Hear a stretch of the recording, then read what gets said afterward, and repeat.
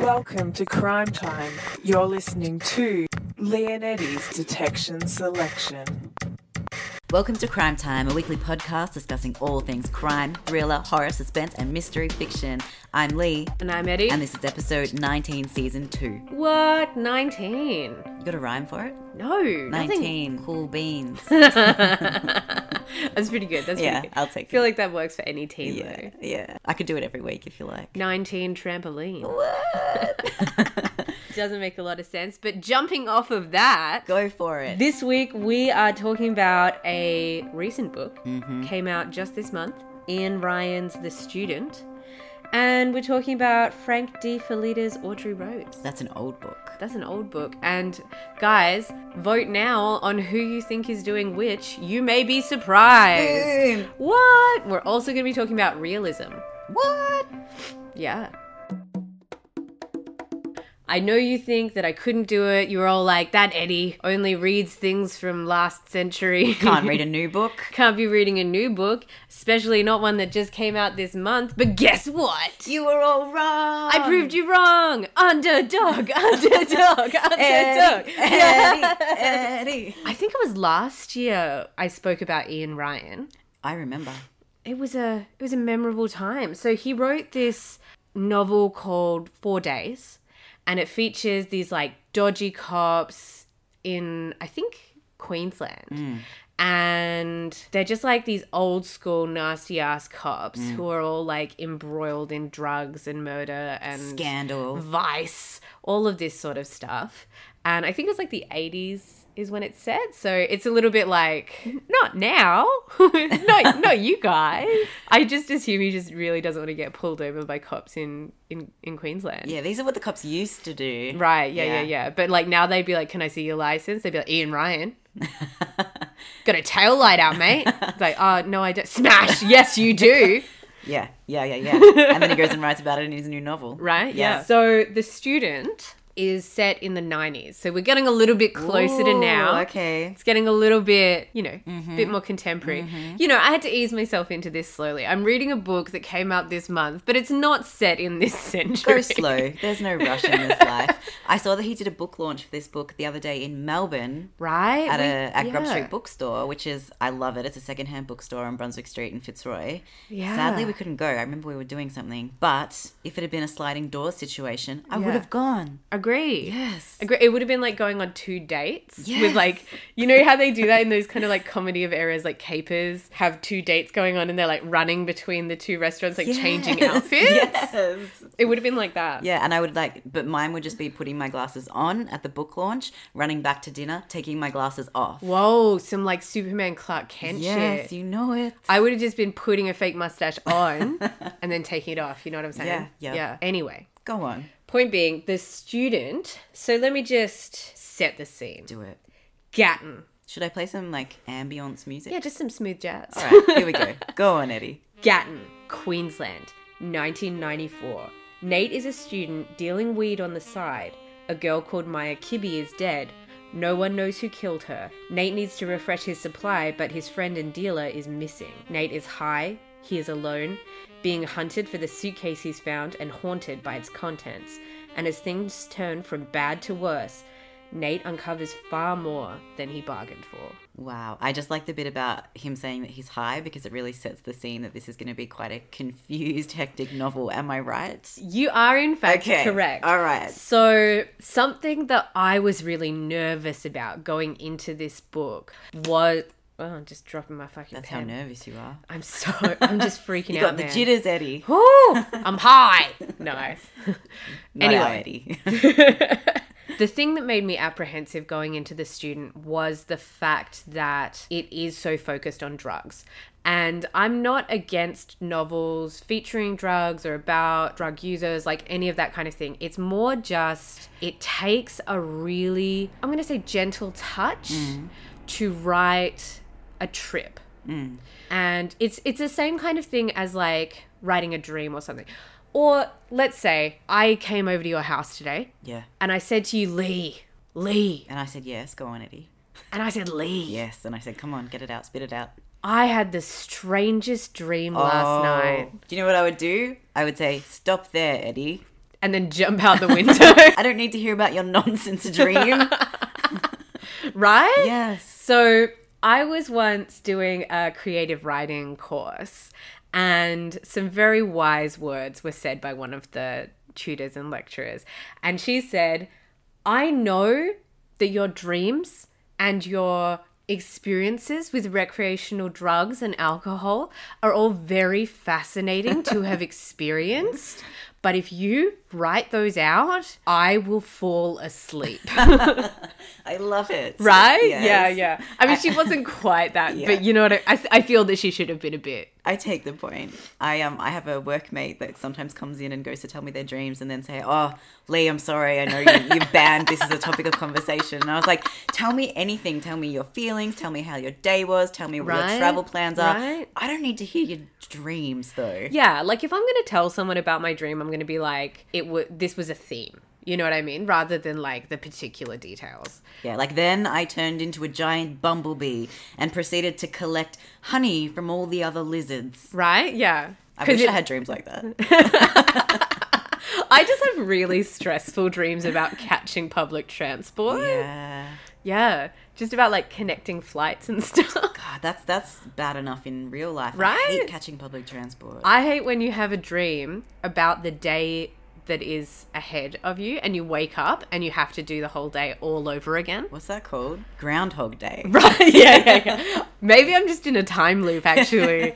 Because I feel like deja vu. I've had this conversation before. No, get on with it. You hate trips. And what does that mean for the non-drug initiated? I believe it is when you imbibe a recreational drug. Usually it is an illegal substance. And you then, and I believe the technical term for this, you're then high as balls. Go on. Right? So look, I love sections of Fear and Loathing in Las Vegas, right? Not the film, not a huge fan of the film, but I do think, is it Hunter S. Thompson? Yes. Yeah.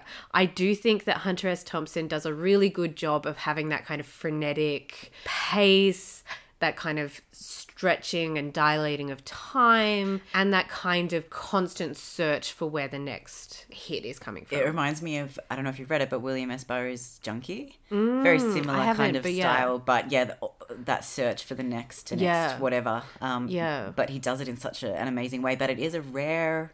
Yeah, and I think that's the thing, is it's hen's teeth. I think it's really, really hard to write any kind of affected perception that doesn't come across as boring, intentional. But I do think that Ian Ryan does a really good job here. Cool. I'm glad that worked out.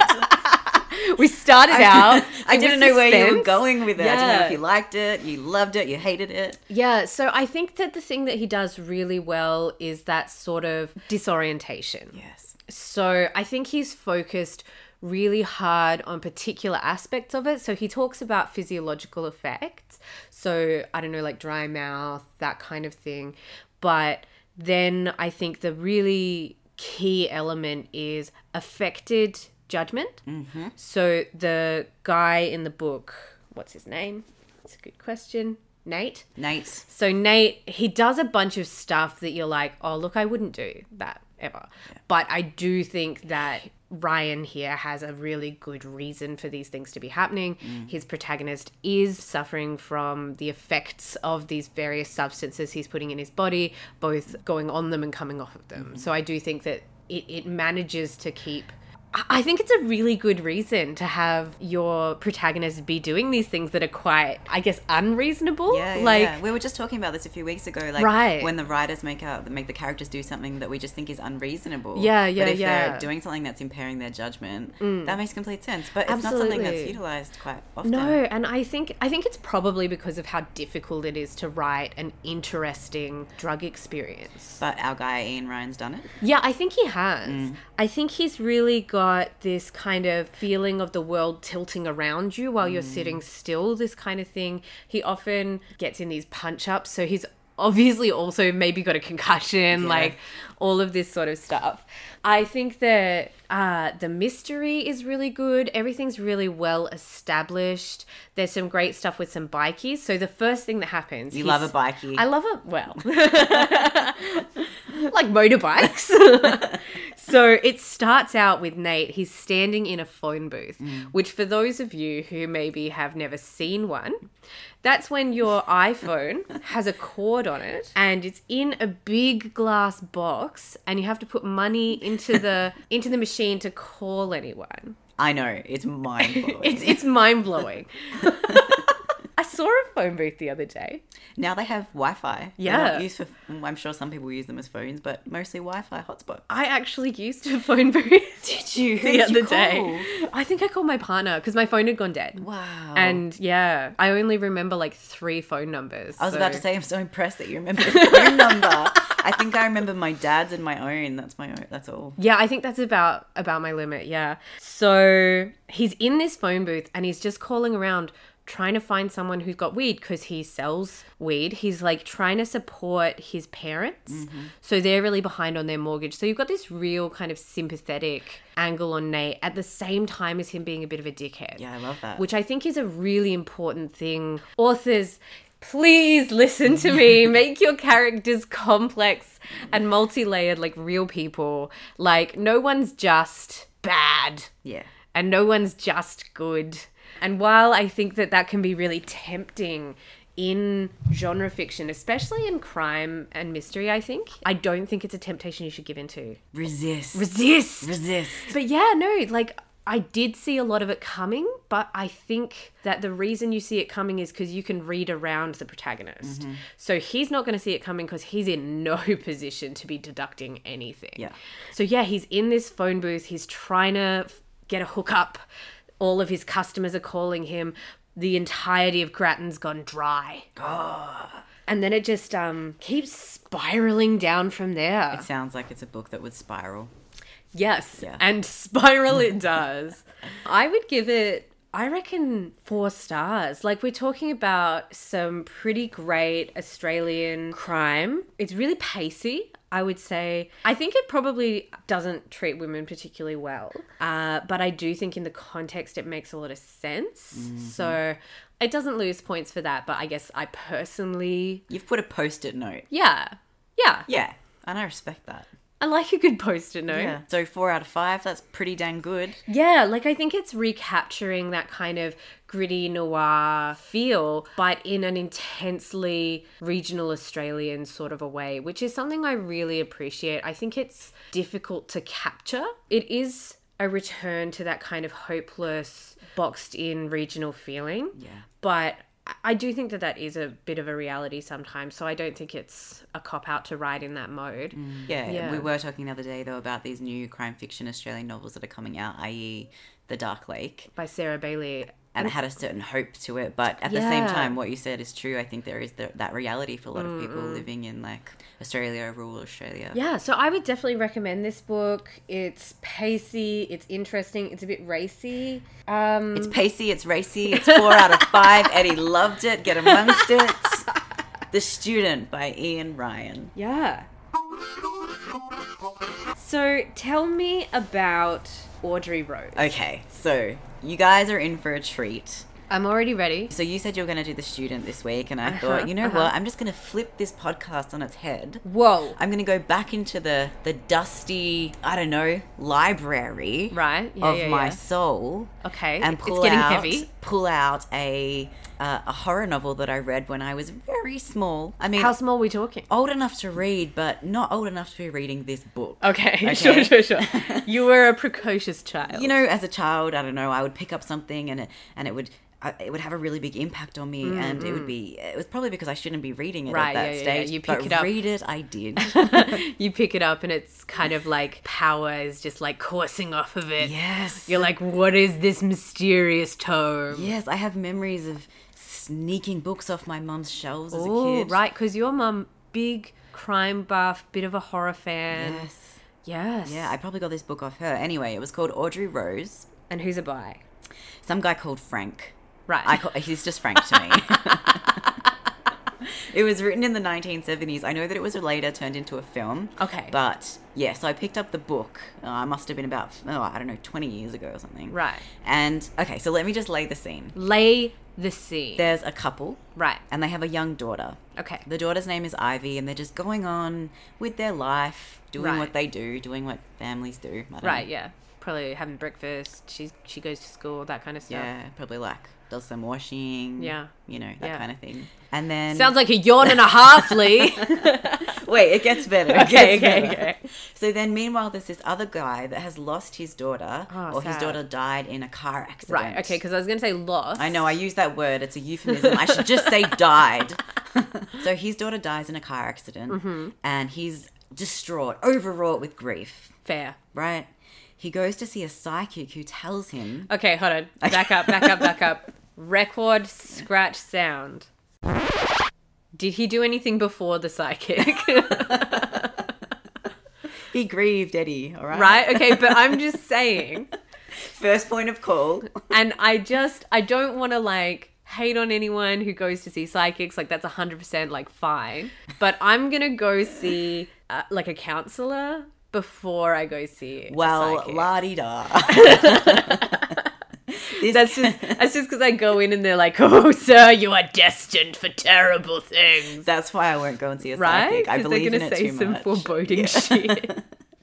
But he goes to see a psychic. Yeah, so this guy, Elliot, he goes to see a psychic, and the psychic tells him, get this, that his daughter, who died in the car accident, her soul left her body, didn't have time to go wherever it's meant to go to and rejuvenate, went straight into the body of a newborn baby. Oh, snap. Is this going where I think it's going? You know where this is going. Right. His daughter has entered the body of a horse. Wrong! The soul of his daughter has not had time to recuperate and has gone straight into the body of this girl, Ivy, who Right. we were introduced to at the start of my long story. Okay. Right? But does the psychic say it's this girl right here? I've got her photo. No. She just says it went straight into the soul of another young baby. Or Right, another okay, baby that was okay. born the moment his daughter died. Wow. Right? So he does a lot of detective work, and he it's a long story, but he compares birth dates and birth times, and he settles on this young girl, Ivy. How do you find that stuff out? Well, I don't know. Is birth announcements, do you think? I guess so. Yeah, all right. Maybe Makes he just sense. went through the Herald Sun, the back pages where they're like, little Johnny was born today. Yeah. Yeah. So he starts stalking essentially this family. Like you would. Look, if I go to a psychic and that psychic says to me, May, your daughter has been reborn in a racehorse, I'm going to be there trackside every day, placing bets, standing at the very end, being like, come on, Audrey! Yeah, so his dead daughter's name was Audrey Rose. Okay. Anyway, so he starts stalking this family, and this family are like, get the heck away from us. Look, that's a fair response. They're really terrified by this guy that's got a fixation on their daughter. Yeah. Who wouldn't be? Oh, absolutely. But I guess it kind of, spirals out of control. At the same time that this man is coming after this girl, telling this couple that she is his reincarnated daughter, this Ivy starts to have these terrible night terrors, right? Well, look, if I was a kid and some guy started following me around saying, you're my reincarnated daughter, I'd probably have night terrors too. What are you today, the voice of reason? This is a brilliant story. All right. I'd written this story. Well, maybe you did. Maybe you are the reincarnation of Frank. All right, so somehow this daughter is in the midst of a night terror, and then Elliot is able to soothe her by calling her not Ivy, but Audrey Rose. Oh my God. So you start to think, oh my gosh, is this actually a possibility? Well, I start to think, what was he doing near their sleeping child? I absolutely agree. Anyway, long story short, they end up in a court case. What? Yes, they end up at court with Elliot trying to prove that Ivy, this couple's daughter, is actually the reincarnation of his daughter, Audrey Rose. I want to know what judge let that go to trial. Yeah, as I'm saying it doesn't sound very realistic. I'm into it. Yeah. How many stars? Oh, let's give it 5. What a brilliant concept. I was just looking up because I'd forgotten who wrote it, but I Right. just saw that there was a sequel or a prequel written about 10 years later. Amazing. So I'll be on bookdepository.com after this, yeah. buying that book to my heart's content. Amazing. Bookdepository.com if you're listening. Send us some cash for that name drop. So they go to court. I'm done talking About about it. You're this. just going to pick it apart. Well, I question the realism here. Is this a realistic... I mean, well, Does it have to be? does it have to be? And that brings us to our next topic. Realism. So, some of you may know that I'm an insufferable arts major. Boy, do I know. So, I was thinking about the genre of crime, the genre of mystery, the genre of thriller. I imagine you spend a lot of time thinking about these things, Eddie. I do. Yeah, Yeah. yeah. Being the co-host of a famous crime fiction podcast. There is that. And I was thinking about this because often we have a lot of complaints about... Like you and I? Yes. Okay. Yeah. Not like we as in Melbourne or Right, we right, as right. in the universe. Right, yeah. I guess I was very vague about that, and I'd like to apologize. I think that on this show, we have often raised how realistic particular conventions and tropes are. Like you just picked apart that reincarnation story. And I was so into it. I will never apologize. I will go to my grave unsorry for this moment. So I was just thinking about it. Is crime fiction a realistic genre? What do you think? Is it realism? Like it could be. Does it have to be? Do I have to say yes or no? Or can I just be like, maybe there's some in-between space? No, you got a yes or no. I'm just not a category guy. I don't like labels, Eddie. Well, what's your point? Okay, so my point is a lot of research goes into crime, especially, I think. Yeah, big time. You always Yeah. see at the start with their thanks and whatnot, or at the end, they're like, thank you to the Santa Teresa Police Department for taking me along for 5 months. Right? Some Yeah. like full castle shit. It's like you committed a year of your life just to researching this. Fully. And I think that there's something intensely fascinating about that.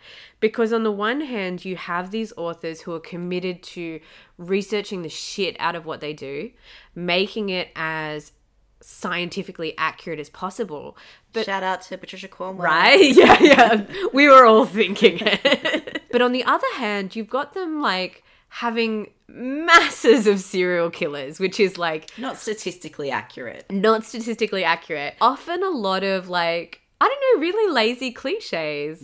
And I think it's such an interesting contrast to have an author put so much effort into making something seem like it legitimately could happen. Yeah. And then have these really flat cardboard people walking around in this really wonderful world. I have nothing to add to that because that's a very good point you just made. Why do you do it, authors? Step your game up. Yeah. So I guess I was just thinking about this. Like, we were just watching the trailer for a film that's about to come out called The Snowman. The Snowman. It looks brilliant. First of Okay, all, I was raving, Eddie was ranting. first of all, that snowman guy, that is me as a serial killer. Like, I'm just saying, I would be the person who would leave a shitty stick drawing of a snowman that says, "Hi, Mr. Policeman." That's a Like, direct quote from the film. I would definitely do that. Second of all, we already know, and I could be wrong, and I really hope I'm wrong. We're going to go watch this to confirm it once it comes out. I'm there already. Well, you're in two Okay, places I'm at not, once. I'm here, but go on. So, I don't know, I was just like watching it and I was like, okay, cool. Well, I guess I don't know technically who it is, except that I do kind of know who it is. Like, it's going to be some guy, doesn't like women. That's why he's murdering women. He's toying with the cops. So he's probably got some connection to law enforcement or something. It's like, you know, when you've watched heaps and heaps of like CSI or like Criminal Minds or like any of those police procedurals, and then you hear like a sound in the other room and you're like instantly in that like FBI profiler mode. Yeah, you're yeah. like, white male, mid-40s, has a bad relationship with his mother, probably drives a white van. Like, you know, and you're just like... So even if that doesn't turn out to be the case of the snowman, it still very much could be. It really could be. Yeah. And I just think that, like, I am often surprised who the killer is. Like, I won't lie. In any given novel, film, TV show, I'm often wrong on my guesses. But I'm not often wrong about the type of person it's going to turn out to be. So maybe I'll think it's this particular guy who obviously doesn't like women, but it'll turn out to be the other guy who secretly didn't like women. You know what I mean? Like, it's just like, start reading and you already know it's going to be a particular type of person. And to me, I find that really disappointing. So I ask you, you as in Eddie. What? Yeah. If you could give some tips to the writers that will write the novels that you will read in the future, what are you looking for? Right. What am I looking for? Well, first of all, I am looking for characters who reflect the real world. If you're writing realism, I want characters who I can really picture existing. Do you think there aren't a lot of people that hate women? I think there's quite a few. Yeah. All right. So, I want there to be a diversity reflected on the pages that I see in everyday life. Yeah. Like, no one I know is the same as anyone else I know. You know what I mean? Mm-hmm. So I just think that that's straight away tick for me. If you can write more than one type of character, I love you already. Yeah. I think the second thing is understand that the genre you're writing in is not necessarily as realistic as you think it is. Mm-hmm. And that you are making the choices that you are making and they are going on the page for people to read. Yeah. So I find it so hard when authors are like, well, the characters just decided to do that. And I'm like, no, mate. I think maybe you wrote that down and decided that they would decide to do that. So you're asking for a bit of, what? I guess. A bit of freshness. Yeah, I just want freshness. I want people to be aware of what they're writing. Like, I'm a bit of a postmodern guy. I know I'm reading a book. You're not going to trick me that I'm not reading a book. You know what I mean? Yeah. I can get lost in the pages of a book and that's a wonderful, wonderful feeling. But I'm never not aware that I'm reading a book. Yeah. And I do think that being, know your genre. I think one of the greatest pieces of advice I've ever been given is read. Mm. If you don't read as a writer, you're going to end up writing something that's really thin. Eddie, I can't wait to read your book. Well, given how much snooty ass advice I've just put out into the world, I really hope I don't fuck it up. Well, on that note, yeah, we're out of time. We are out of time. We're Crime Time Podcast. I'm Lee. I'm Eddie. And thanks for listening. We'll be back next week. Yeah. If you miss us too much in the meantime, if you want to see some of Eddie's silly Twitter tweets, you can check us out on Twitter at Crime Time Pod. You can check us an email at crimetimepodcast@gmail.com. Yeah, you can put a comment on this very episode on our website, crimetimepod.com. And if you are listening on iTunes, we beg you, please give us some stars. Or some money on Patreon. Your call. Either. One or the other. Just pick one. One of them's easier than the other. So yeah, that's how people find our podcast. A lot of people listen on iTunes. And a lot of you aren't giving us stars. We know. We know a lot of you are listening. So if everyone that was listening told one of their friends about us, that would be great. That'd be heaps good. All right. That's it for this week. Yeah, bother your friends and family. Bye. See ya.